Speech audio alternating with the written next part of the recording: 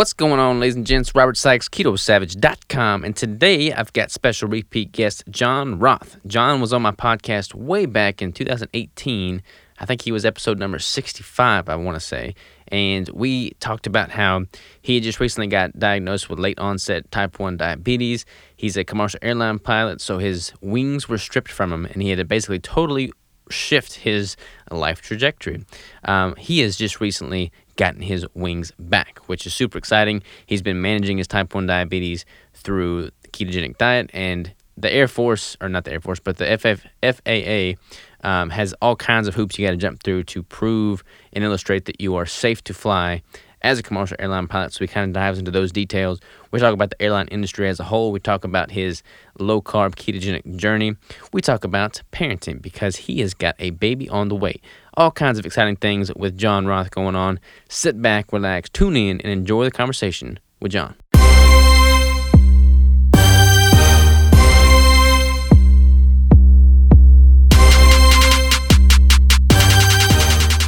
John, we are live, man. How are you?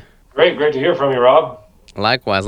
It's been a long time. I was looking back. The last time we had spoke, I had you on my podcast back in 2018, I believe, for episode number 65. So you were one of the OG podcast guests.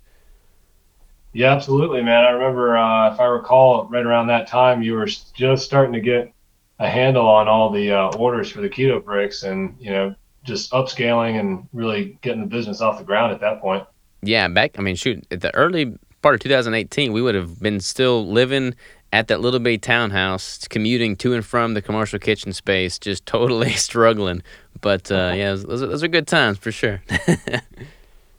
Yeah, a lot of growth from now on, and rather from then on. And I think you and Crystal and everyone that you've been involved with have done an awesome job growing that business. It's been exciting, watching all the developments for sure.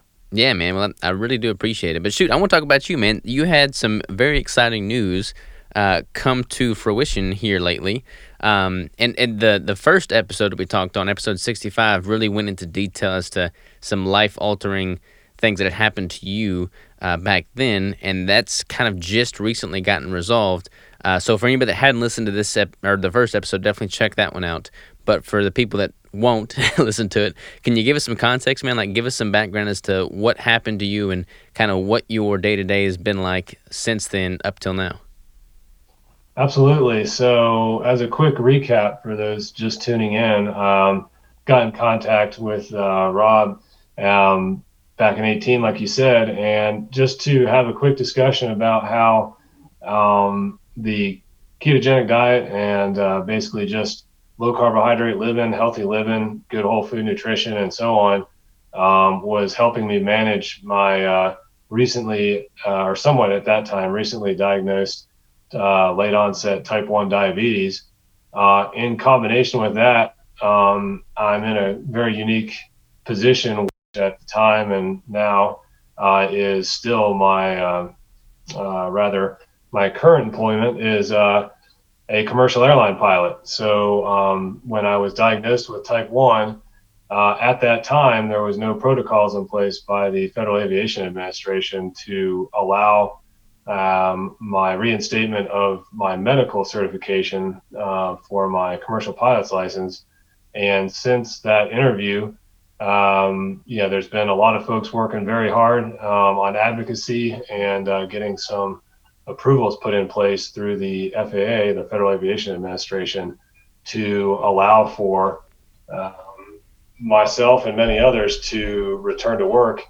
And that's kind of the big news, so to speak, and why I got back in touch with you. Yeah, so to give people some context, you have been a commercial airline pilot for how many years prior to being diagnosed?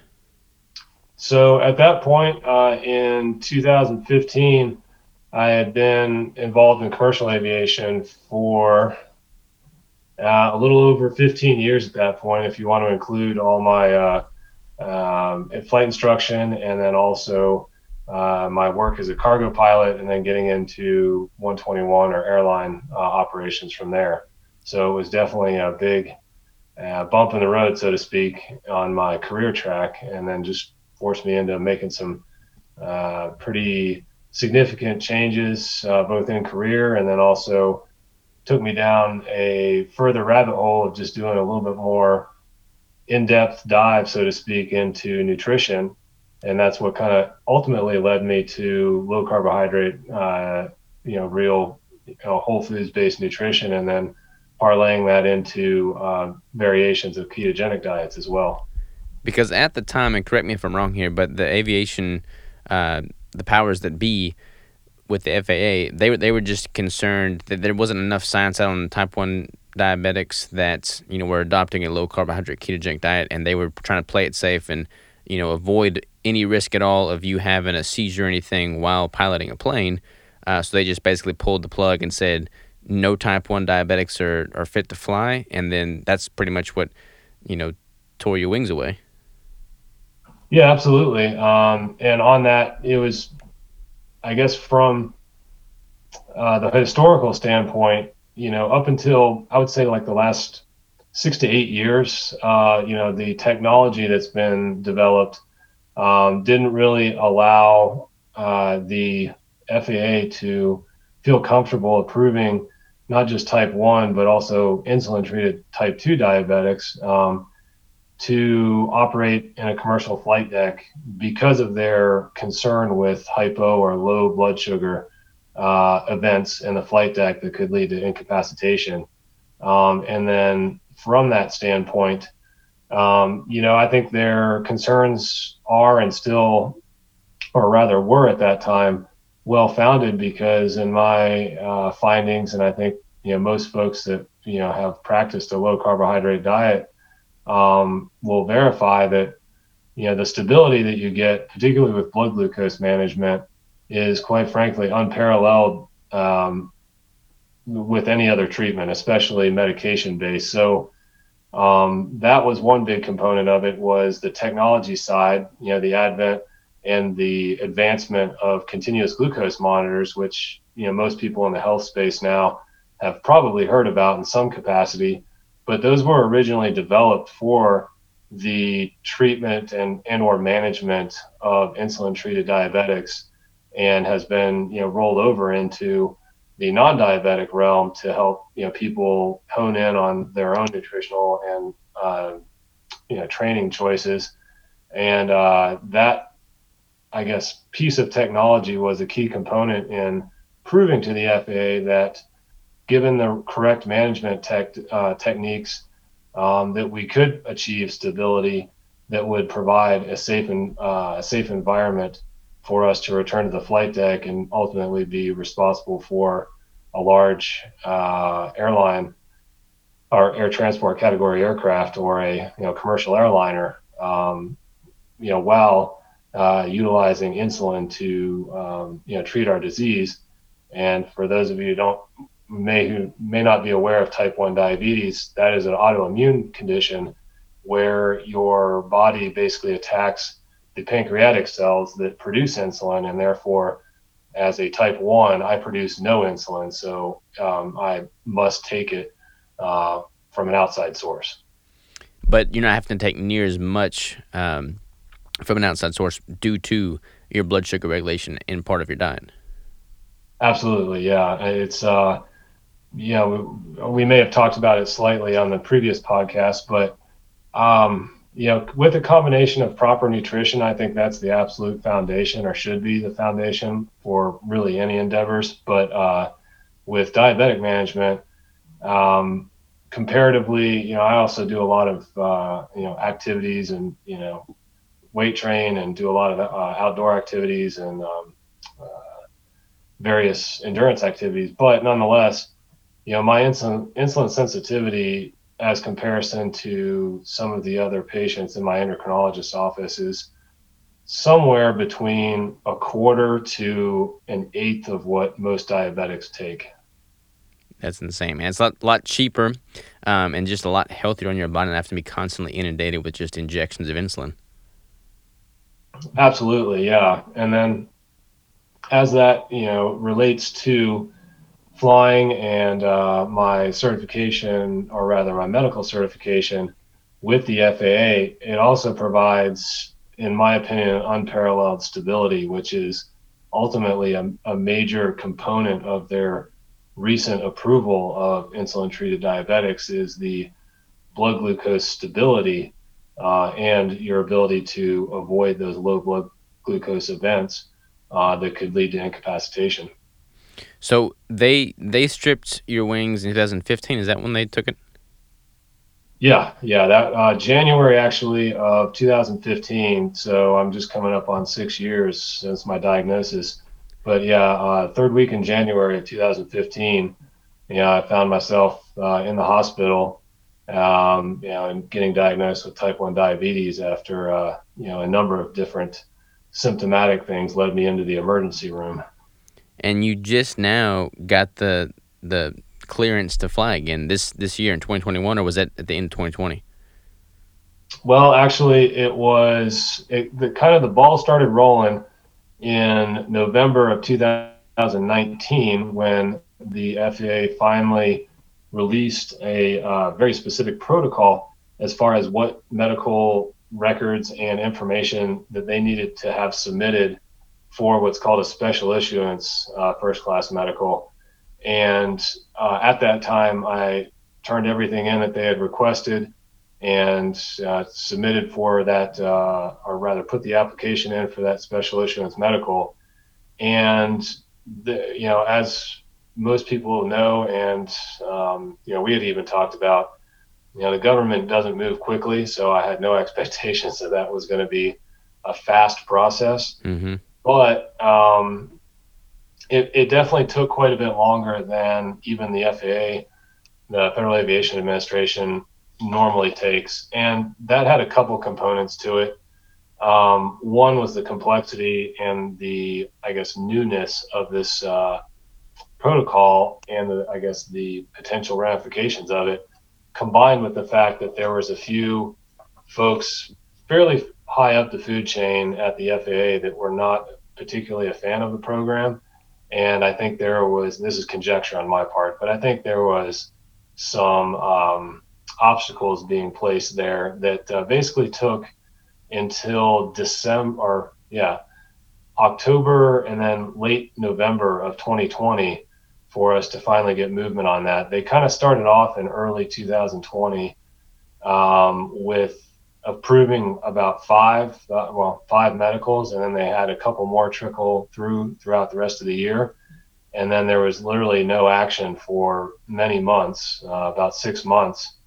And then there was a flurry of activity in October and November, and then in December, finally started to get some real traction, and the right people got a hold of the program and the records, and myself, along with another one of my coworkers at the airline I work for, along with a couple other folks, got their final approval, which allowed us to get back to work, so to speak. So basically 6 years, just on a tightrope. Like you're having to submit. I'm assuming they're having you submit like monthly blood glucose panels data from your CGM, or how's that structured? Right. So the current protocol, and they've modified it a couple of times, but it's lengthy. So folks that are listening to this that maybe have had some contact with other either type 2 diabetics or type 1 diabetics might be thinking, well, the one that I know has problems with rapidly fluctuating blood glucose values, and in some extreme cases, may not even be safe to drive in some cases. So how could you possibly, be safe to fly an airplane, and not just an airplane, but more importantly, and one that's full of people? Mm-hmm. So with that, just to make a long story short, the medical record that I initially submitted and will have to continue to submit on a 3, 6, and 12-month basis, by the time it's all said and done, between the ophthalmologist report, which is an eye doctor, the cardiologist report with a cardiac risk evaluation, the endocrinologist report, along with the every 3-month full blood panels, along with an HbA1c and continuous glucose monitor data with no gaps more than 3 days at a time, compiled about 187 pages of medical records that have to be submitted 4 times a year. So you can never have a span at any point longer than 3 days of CGM data? Correct. And if there is a span of that due to potentially insurance issues or whatever, the mail doesn't show up or something of that nature, during that time frame when you're not on a CGM and an approved one at that, and there's a couple that, or rather, they have very tight parameters on which ones are approved. Um, you cannot act as a crew member during that time frame, so you cannot fly. And secondly, you have to take fingerstick data to show continued, I guess, positive blood glucose management during that time frame. That is insane, man. That is a lot of data.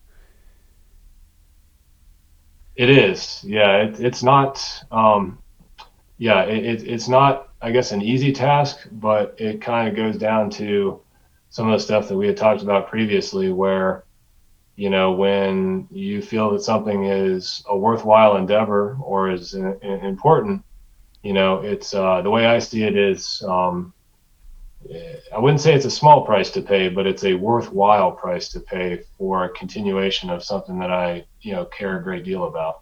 Yeah, man, I'd love to dive into that. So, like the first episode that we were on, this was all still pretty fresh. And we talked a lot about the mindset that came along with, having this career that you've been working towards and on for the past 15 years, having it stripped from you due to this, type 1 diabetes onset at 36, I think, in your life. So, just totally out of nowhere, not from like family genetic history or anything like that, just bam. And then we talked about the mindset of what it was like losing that career path was with no forewarning and how you just go about your day-to-day life. I'd love for this episode to kind of touch on having not had that career path for 6 years and having to just put out all of this data, not really even knowing if you would get it back at the end of the day. Like, what was that shift? What was that mental shift that occurred when you realized that, okay, this is definitely worth it. I'm still going to do this no matter what it takes. And then when you finally hear that you've been approved and you're good to fly again, like, what is that like? Yeah, to say the least, it was a whirlwind of items for sure. The first portion of that, where the mindset of making, or rather, being able to pursue something and see it through to its conclusion, so to speak. I've talked on a couple other interviews about this, where you have to have reasonable goals. If it was something that I felt like or was indicated by other medical professionals or something of that nature, where it truly was something that was legitimately unattainable, you don't want to, I guess, waste effort and time on something that's completely unattainable. Now, with that said, you also don't want to, or I thought, you don't want to confuse that side of, or that viewpoint, with something that's difficult. And the indications that I got from the get-go was that everyone thought or felt that this was going to be a possibility. It was just going to be a long road. And at that point, I kind of made the decision to, keep the boots on and keep hiking, man, and just keep after things. And, just valuing something enough to stay with it. And I think that's the mindset that, I think is very important for people to have. And not to say that there weren't, some ebb and flows during that process. And, I credit my friends and family and my wife for being, a source of great strength through that process. But you just have to decide on these things and say, is it worth it? I mean, it's not too dissimilar from some folks that have had and are continuing to have a very long road to regain their health. If it's something that's worthwhile, you just have to make the mental decision to say, I'm going to do this and I'm going to stay with it and I'm going to see it through to its conclusion.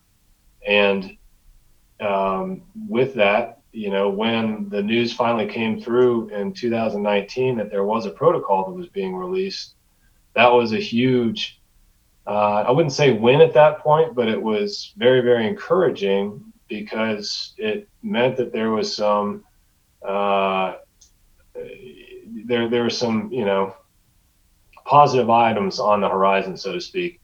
And then once some medicals became or were released, and it became a reality, and then ultimately, when I got the final word from the one of the federal air surgeons in Washington D.C. that my application had been approved, that was very life changing, and it really made a huge difference as far as just outlook and some adding some validity to this whole process of pursuing this, and not just on my account, but making it possible for others, and that was very rewarding in that case. But yeah, when the word finally came through that medical was going to come through, because it had been such a long process and one of great importance, um, it was almost hard to believe. And quite frankly, until I actually got the email that was from the air surgeon in DC, and then ultimately when I actually had that medical certification in hand that I could take to my employer, that was going to allow me to return to the flight deck, it almost didn't seem real, because it was such a it's life changing. I mean, it just is. So Yeah, man, yeah. I can't even imagine. I mean, because this whole time, I mean, your wife's by your side, and she's not really knowing what the future holds. I mean, there's so many people looking to you, trying to figure out what your next 6 years is going to be like. So for that to finally all come through, that just must be like this huge sigh of relief from so many different people. Have you had the opportunity to fly yet, or you have to get current again? Well, yeah. So interesting on that.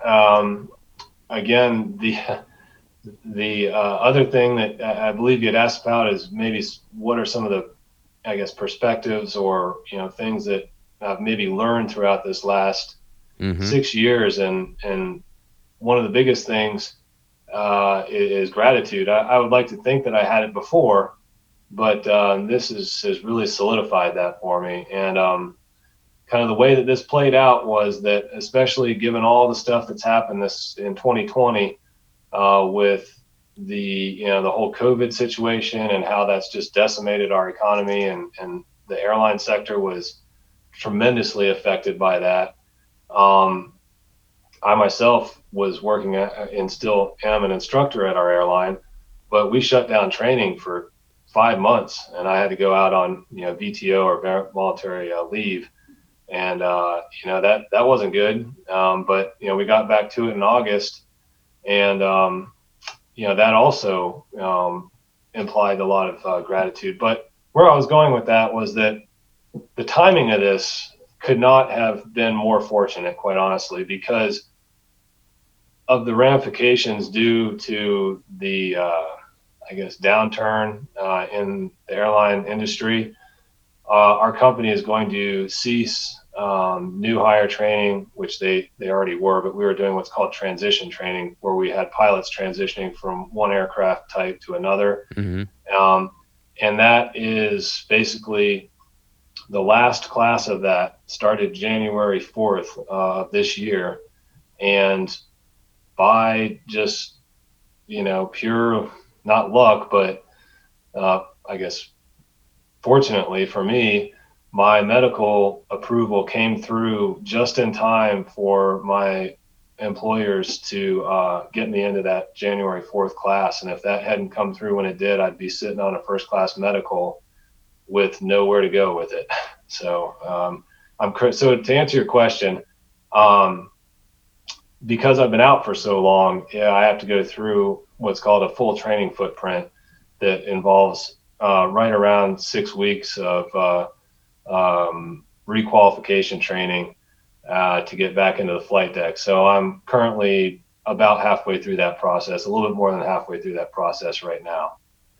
That's giving me like chills though, man. Like to to think that it took you 6 years to go through all the medical hoops to, validate the fact that, can keep your blood levels stable.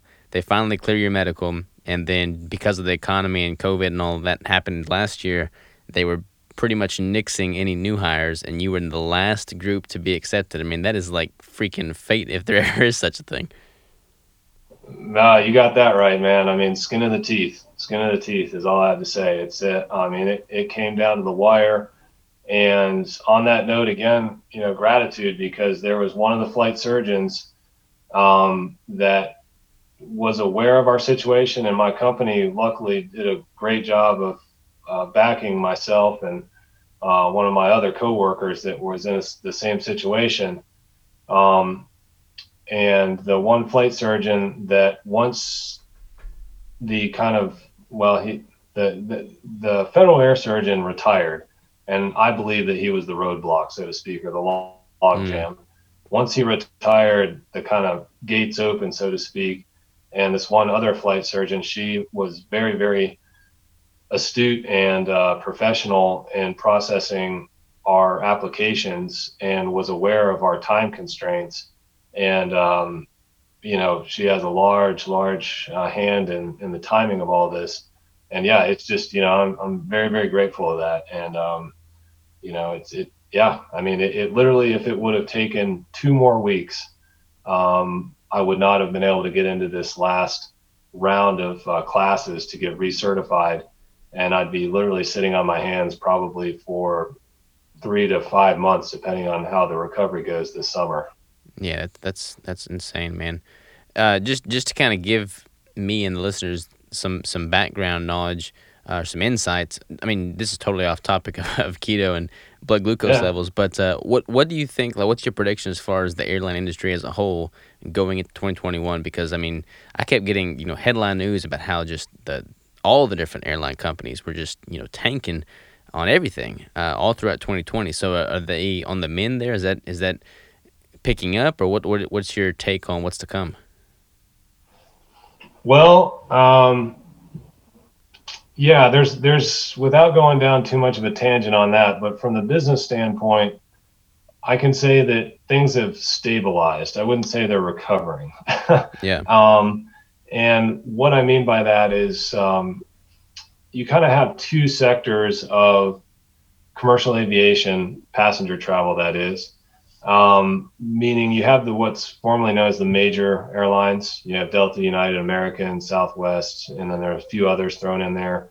Spirit and Frontier are kind of, you know, in that gamut, so to speak. And then you have the regional air carriers, which tend to fly slightly smaller airplanes. I no longer are they shorter routes. We do some 3.5, 4 hour long flights at our airline, but I work for one of the last remaining regional airlines.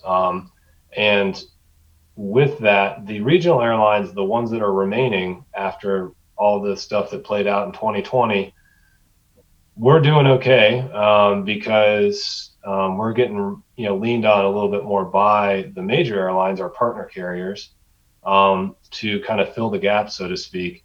And we had contracts before COVID, but so I can kind of keep this brief.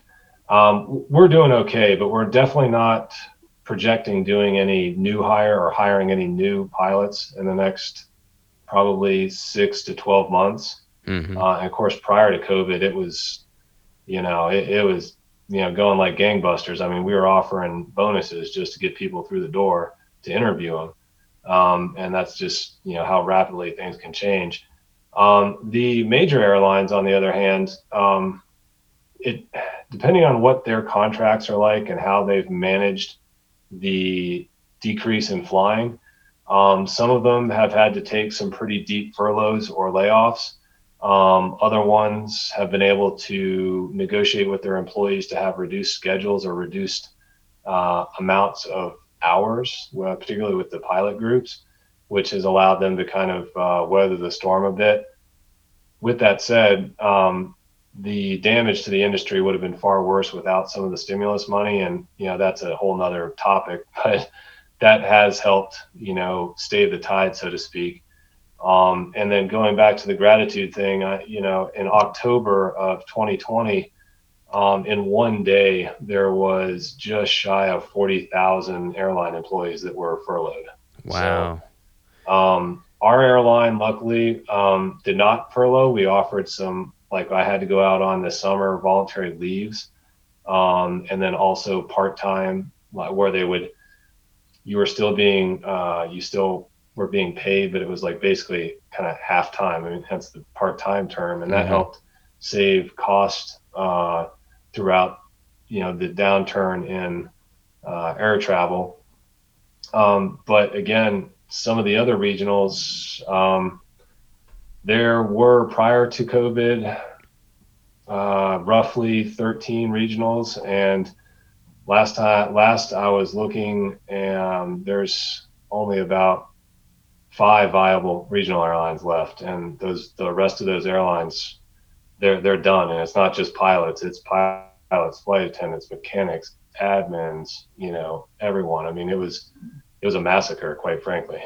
Yeah, I mean that's like I don't know the airline industry at all really, but I mean I know how hard it was hit, and I look at just business and industries in general, and when you have something like that that just comes out of nowhere and totally totally restructures your day to day, like you wake up one morning and you don't have a job and you have no guarantee of a job. I mean, this is all kind of a metaphor for what you experienced firsthand when they took your wings away in 2015, except it's on a much larger scale and affecting entire airlines as opposed to, you. It's just crazy, man.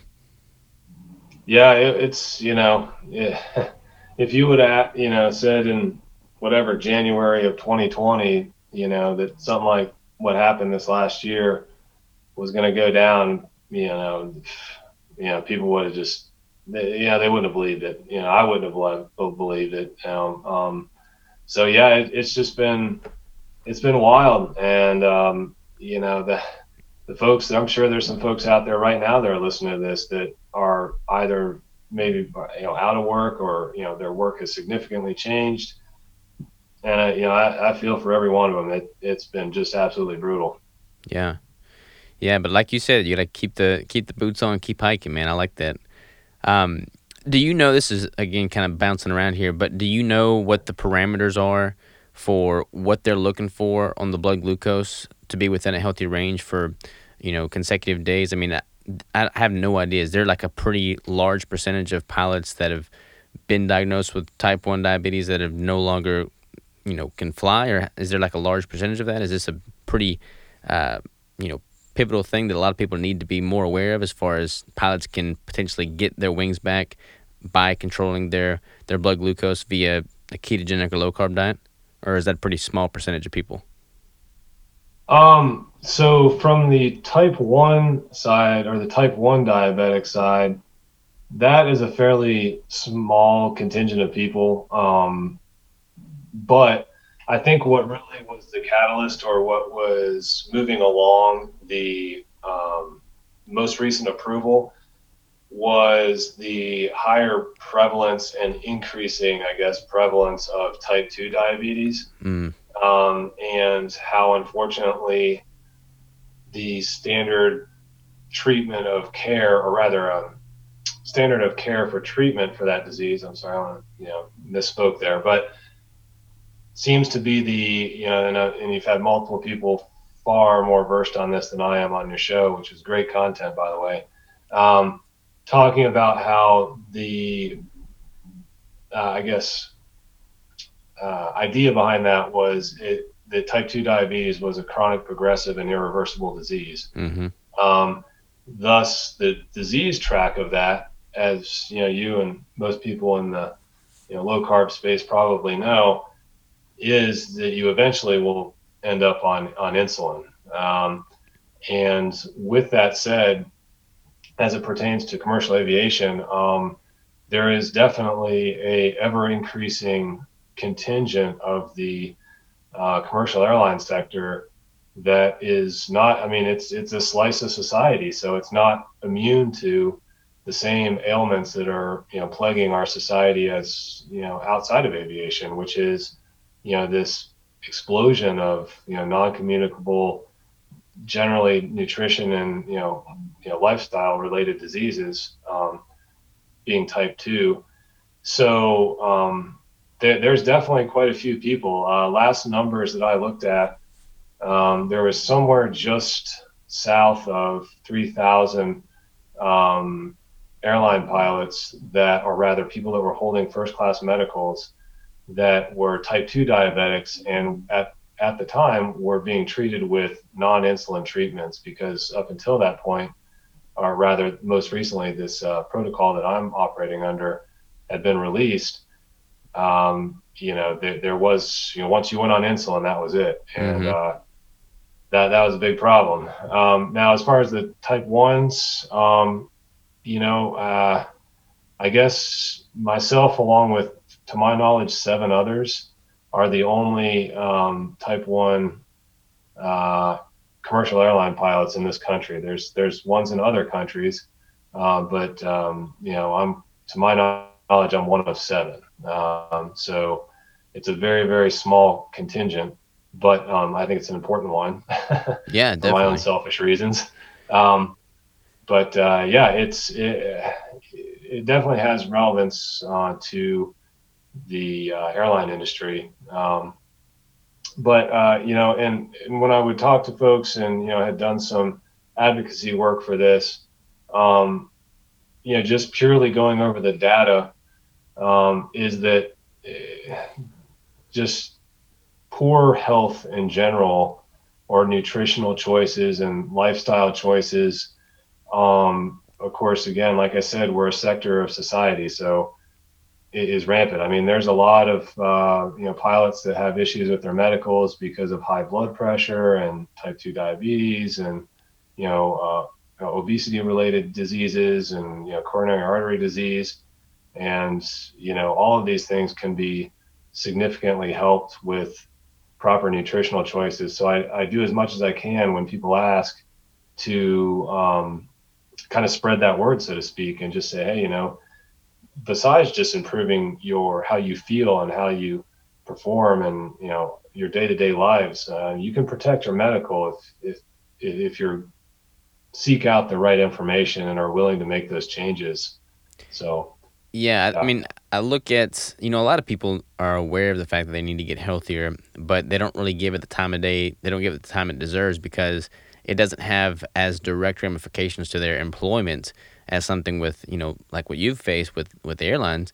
Like if you fail your medical, then they take your job away. Your ability to create income and feed the family is removed, full stop. So, for me, I would just think that the more pilots and people in similar job tasks that require a certain, to pass a certain test, so to speak, know of this as a viable way to ensure that they do pass those tests, whether that be from blood glucose regulation standpoint, or whatever that may be. But simply having this as a viable option that will directly impact their ability to, you know, maintain their employment has got to be pretty motivating, or it should be very motivating to say the least. Yeah, absolutely. And well, on that note, yeah, it's just a matter of getting that information out there, and making sure that people, or rather letting, or having the information there, so that if people want to make that change, they can, and good information is out there. For example, the content that you're providing, and how all this stuff relates to, like in my industry, holding that medical. There's very specific parameters on blood pressure, and if your blood pressure goes out of range, they'll deny your medical. And granted, you get your blood pressure back down, and you can get your medical back. It's not as much of an ordeal as what I had to deal with, but nonetheless, just trying to get that information out there. Like you've had, I believe you had Dr. Ben Bickman on your show, have you not? Actually, I have not. I need to get him on the show. Oh man. I know. uh, yeah, What am I yeah, doing? I'm but slacking.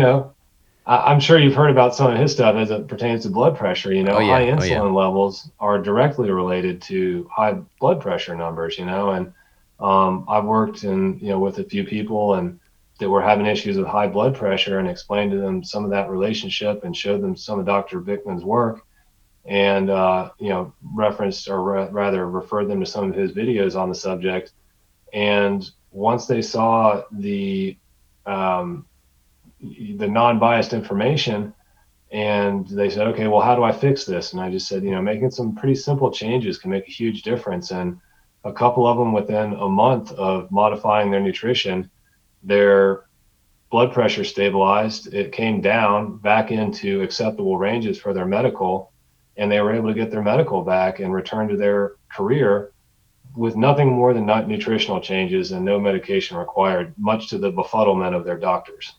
Yeah, it just, I mean, it takes a little bit of effort. It takes some time and research and some dietary and lifestyle changes. I mean, when you stop and think about what a typical day in the life of a commercial airline pilot is, I mean, you can shed a lot more light on this than I can, but I would imagine you're spending the vast majority of your time, starting from the early in the day to late at night, in airport terminals where the availability of high quality food is not really in abundance.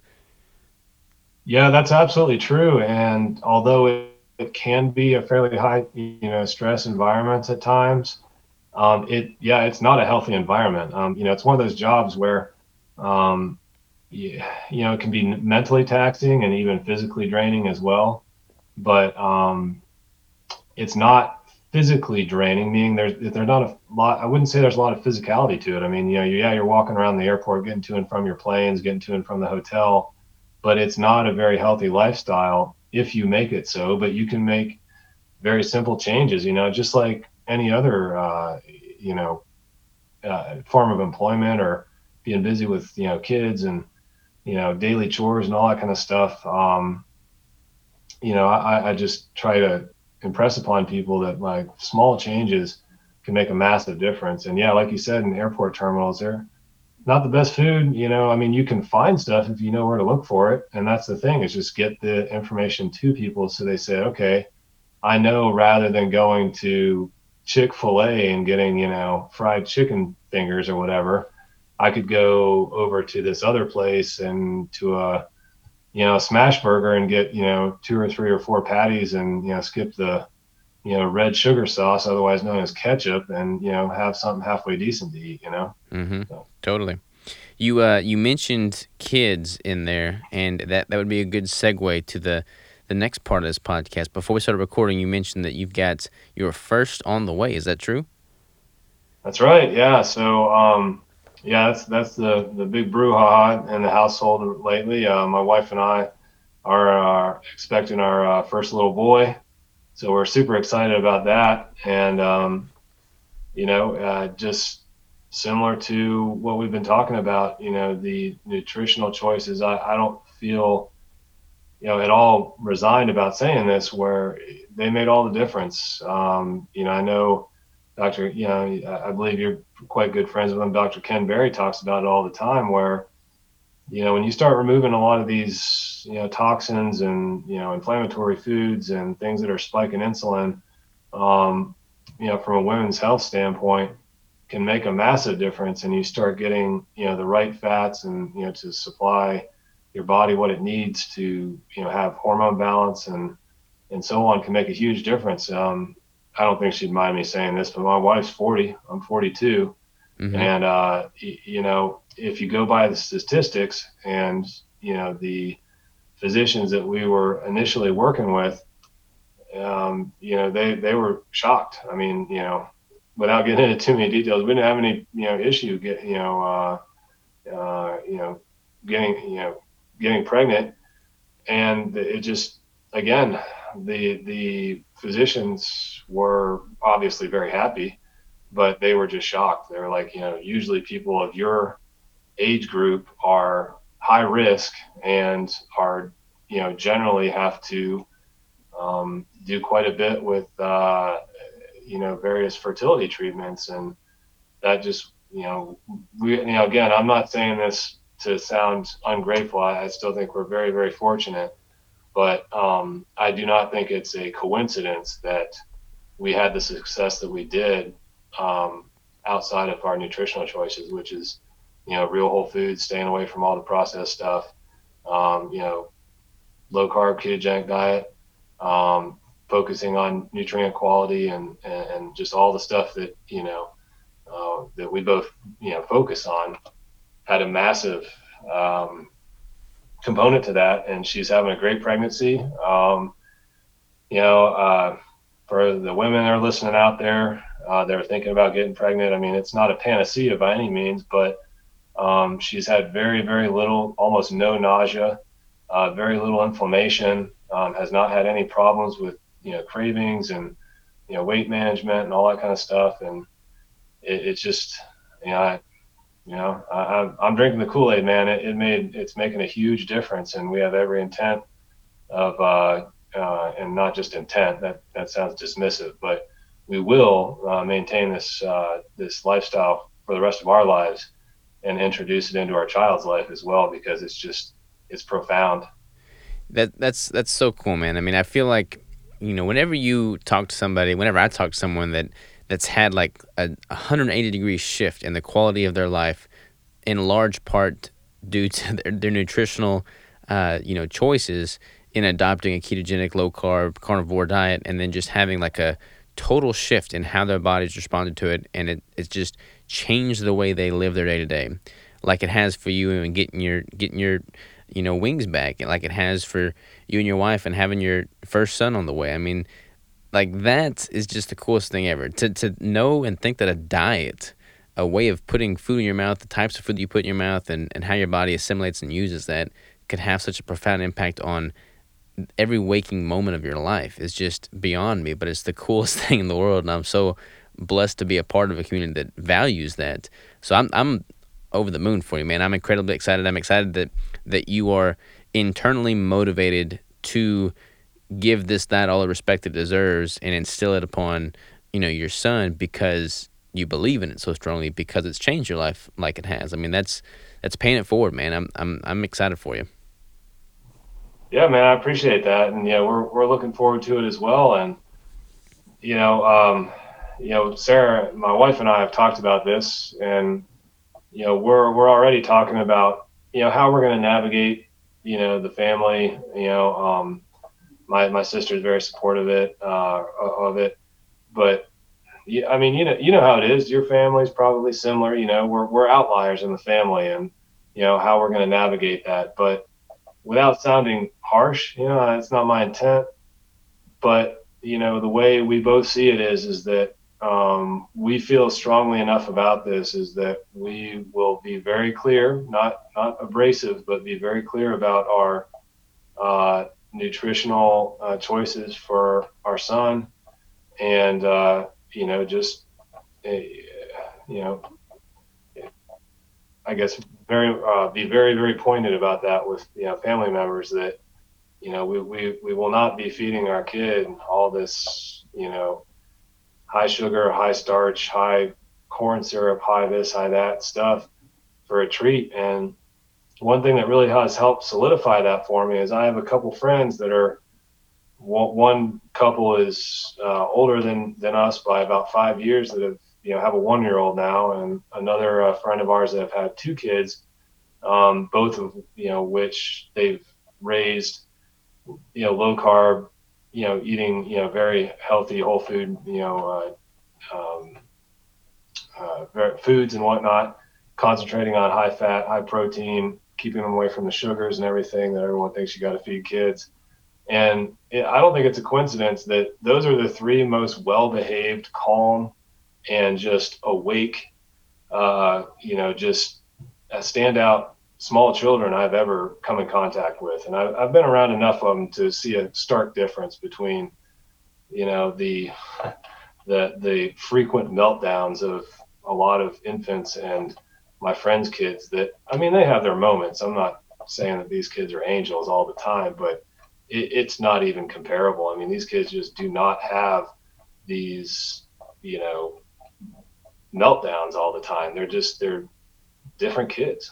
Yeah, yeah. It's I don't know, man. Like Crystal and I will have us a kiddo at some point, and I've honestly thought very, very deeply about how I'm going to approach, those kind of conversations with my parents, grandparents, and just other people in the family that are not keto, don't Yeah. understand it, don't even respect it, and I have no desire to push my way of, living or eating onto other people. But I accept the responsibility of my offspring as my responsibility. And therefore, I feel it's my responsibility to ensure that they're not putting a bunch of crap down my kid's, throat. And I feel like, that being said, just simply having that conversation with them at the onset, and being very pointed, like you're saying, and just tell them how it is. I mean, I think that's the best way you can do it. And I would just hope that they would respect me enough to honor that, and same to you. So I think that's key. I think just communication's key. Telling people, what you're doing and why, and being hopeful that they respect you enough to honor those wishes. That's the best thing you can do. Yeah, I mean, absolutely. And, I'm right there with you. I mean, I know it's going to be a little bit of a struggle, but I do feel that the majority of, if not all of our family, as long as we provide a good reason for it, and, they see that it's not causing, harm. And, I genuinely feel that, that's the best way for your kids to, not, grow and achieve, and you know just provide, for them. Yeah, I think that they'll respect that, and I hope that they do. And you can't. And I know another aspect of that some people have said, well, well, what happens when they get older, or what happens when they're, quote unquote, not under your control? And I go, well, that's where the education comes in.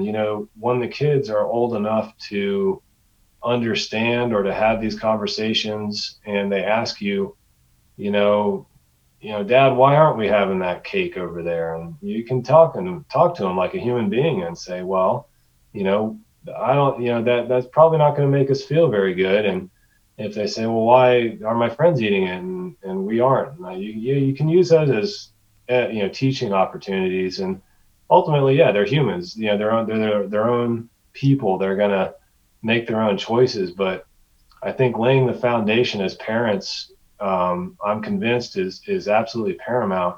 And what they choose to do with that foundation, or what they build upon it later on in their life, that's their choice. They're going to be humans. They're going to be people.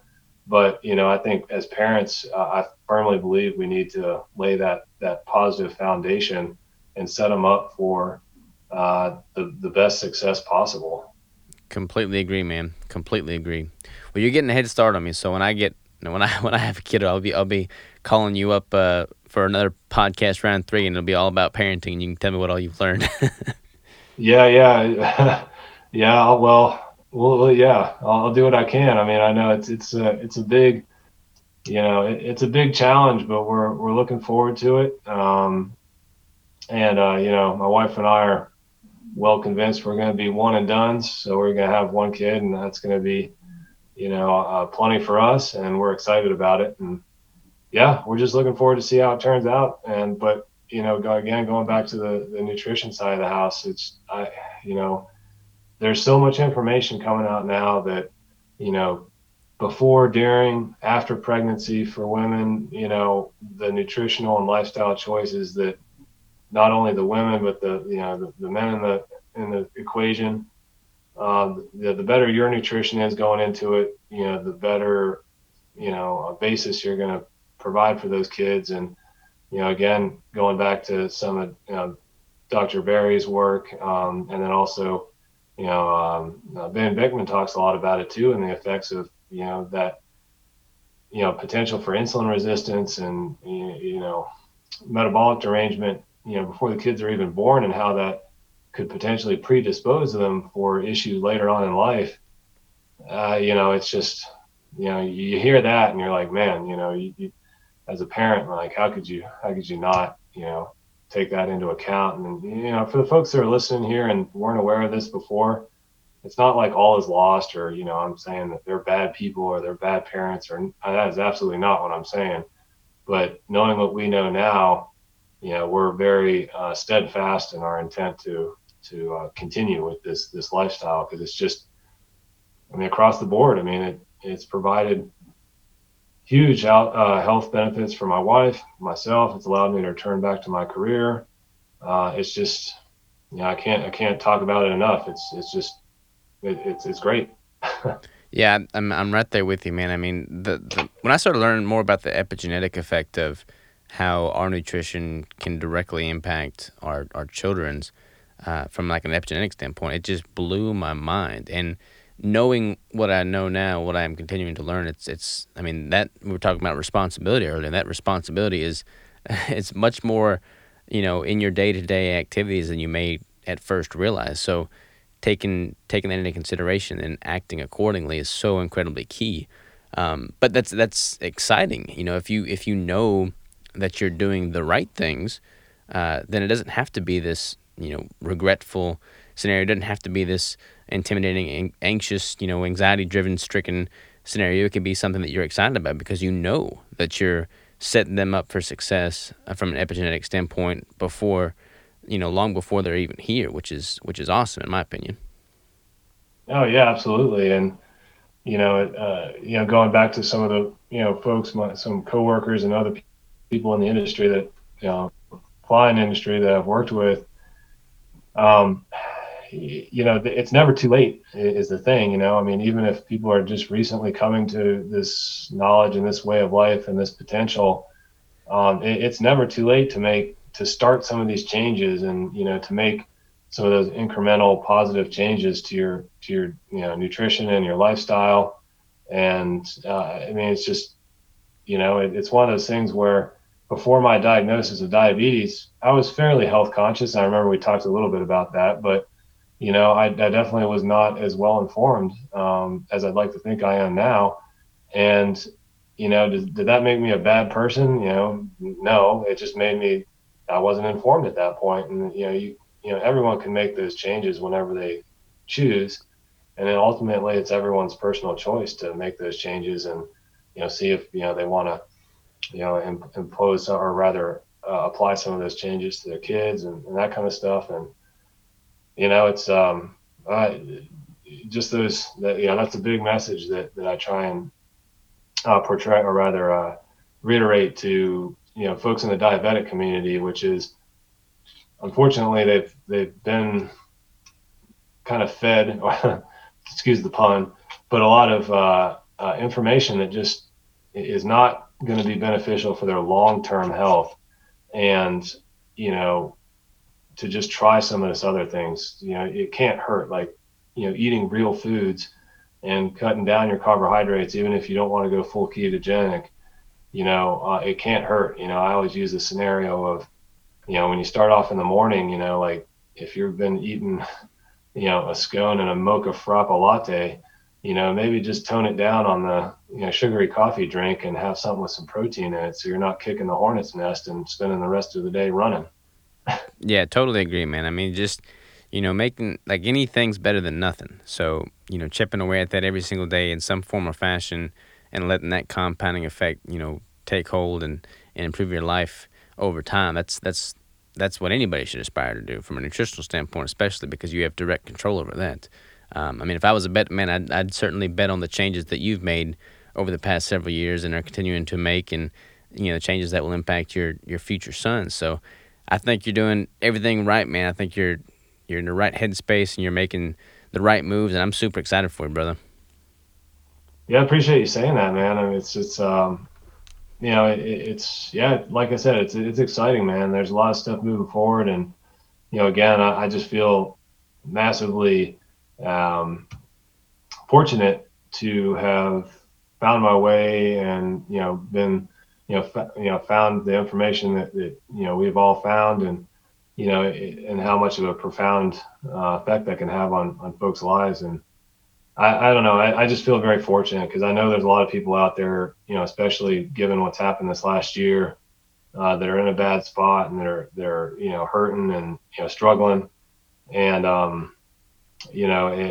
it's tough. I almost I wouldn't say I feel guilty, but I don't want to blow the horn too loud because I don't want to make people feel bad that are in a bad spot right now, but just to help and hopefully encourage some folks and say, there'll be a backside. It might be a long road, but you can get on the other side of it if you just have some tenacity and stick with it.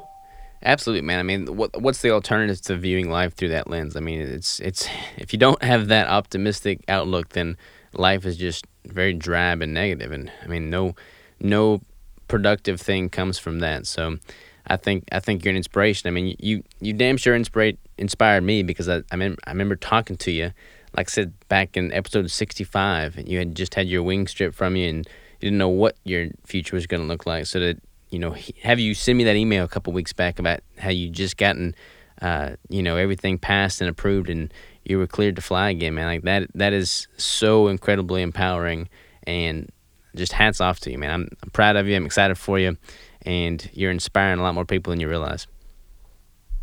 Well, again, I appreciate you saying that, and I think on non flying related issues, I mean, what you and Crystal and everyone over in your team have been accomplishing has been in parallel to hopefully what some of the stuff I've been doing is, which is just, I mean, the progression of a real homegrown, hardworking business like you're running is tremendously admirable, and I don't hesitate supporting it. Buying those bricks, and I wasn't kidding when I sent you that message about you're gonna get some pictures of that brick floating around in the flight deck at 41,000 feet because I'm gonna be using those things. Hey, man, that makes my day, brother. So you send me those pictures, I'll be more than happy to put them on social because I'm proud of what those bricks are doing. They're fueling you, and that's fueling your passion, man. That's fueling your career, and that's where it's at. That's awesome right there. Oh yeah, absolutely. I'll definitely get some of those in there. Well, John, man, where can people go to find out more about you and follow along? Yeah, so still have a Instagram handle there. It's just T1 Flyer, so lowercase t, the number one, and then Flyer. I post on there from time to time. If people want to get in touch with me, you can always send me a message on there. And then I'm also on Facebook, just John Roth. Don't have a weird side name there. And those are the two main platforms there. And if people get in touch with me, especially if it has to do with diabetic management and some of the things that I've learned and utilized that have helped have basically non-diabetic control. On my blood work, I'm not diabetic, and that's attributed to again nutrition and other management tactics, or to rather techniques. Be more than happy to talk to folks about that. And yeah, I mean, if there's any parents out there that maybe have diabetic kids, those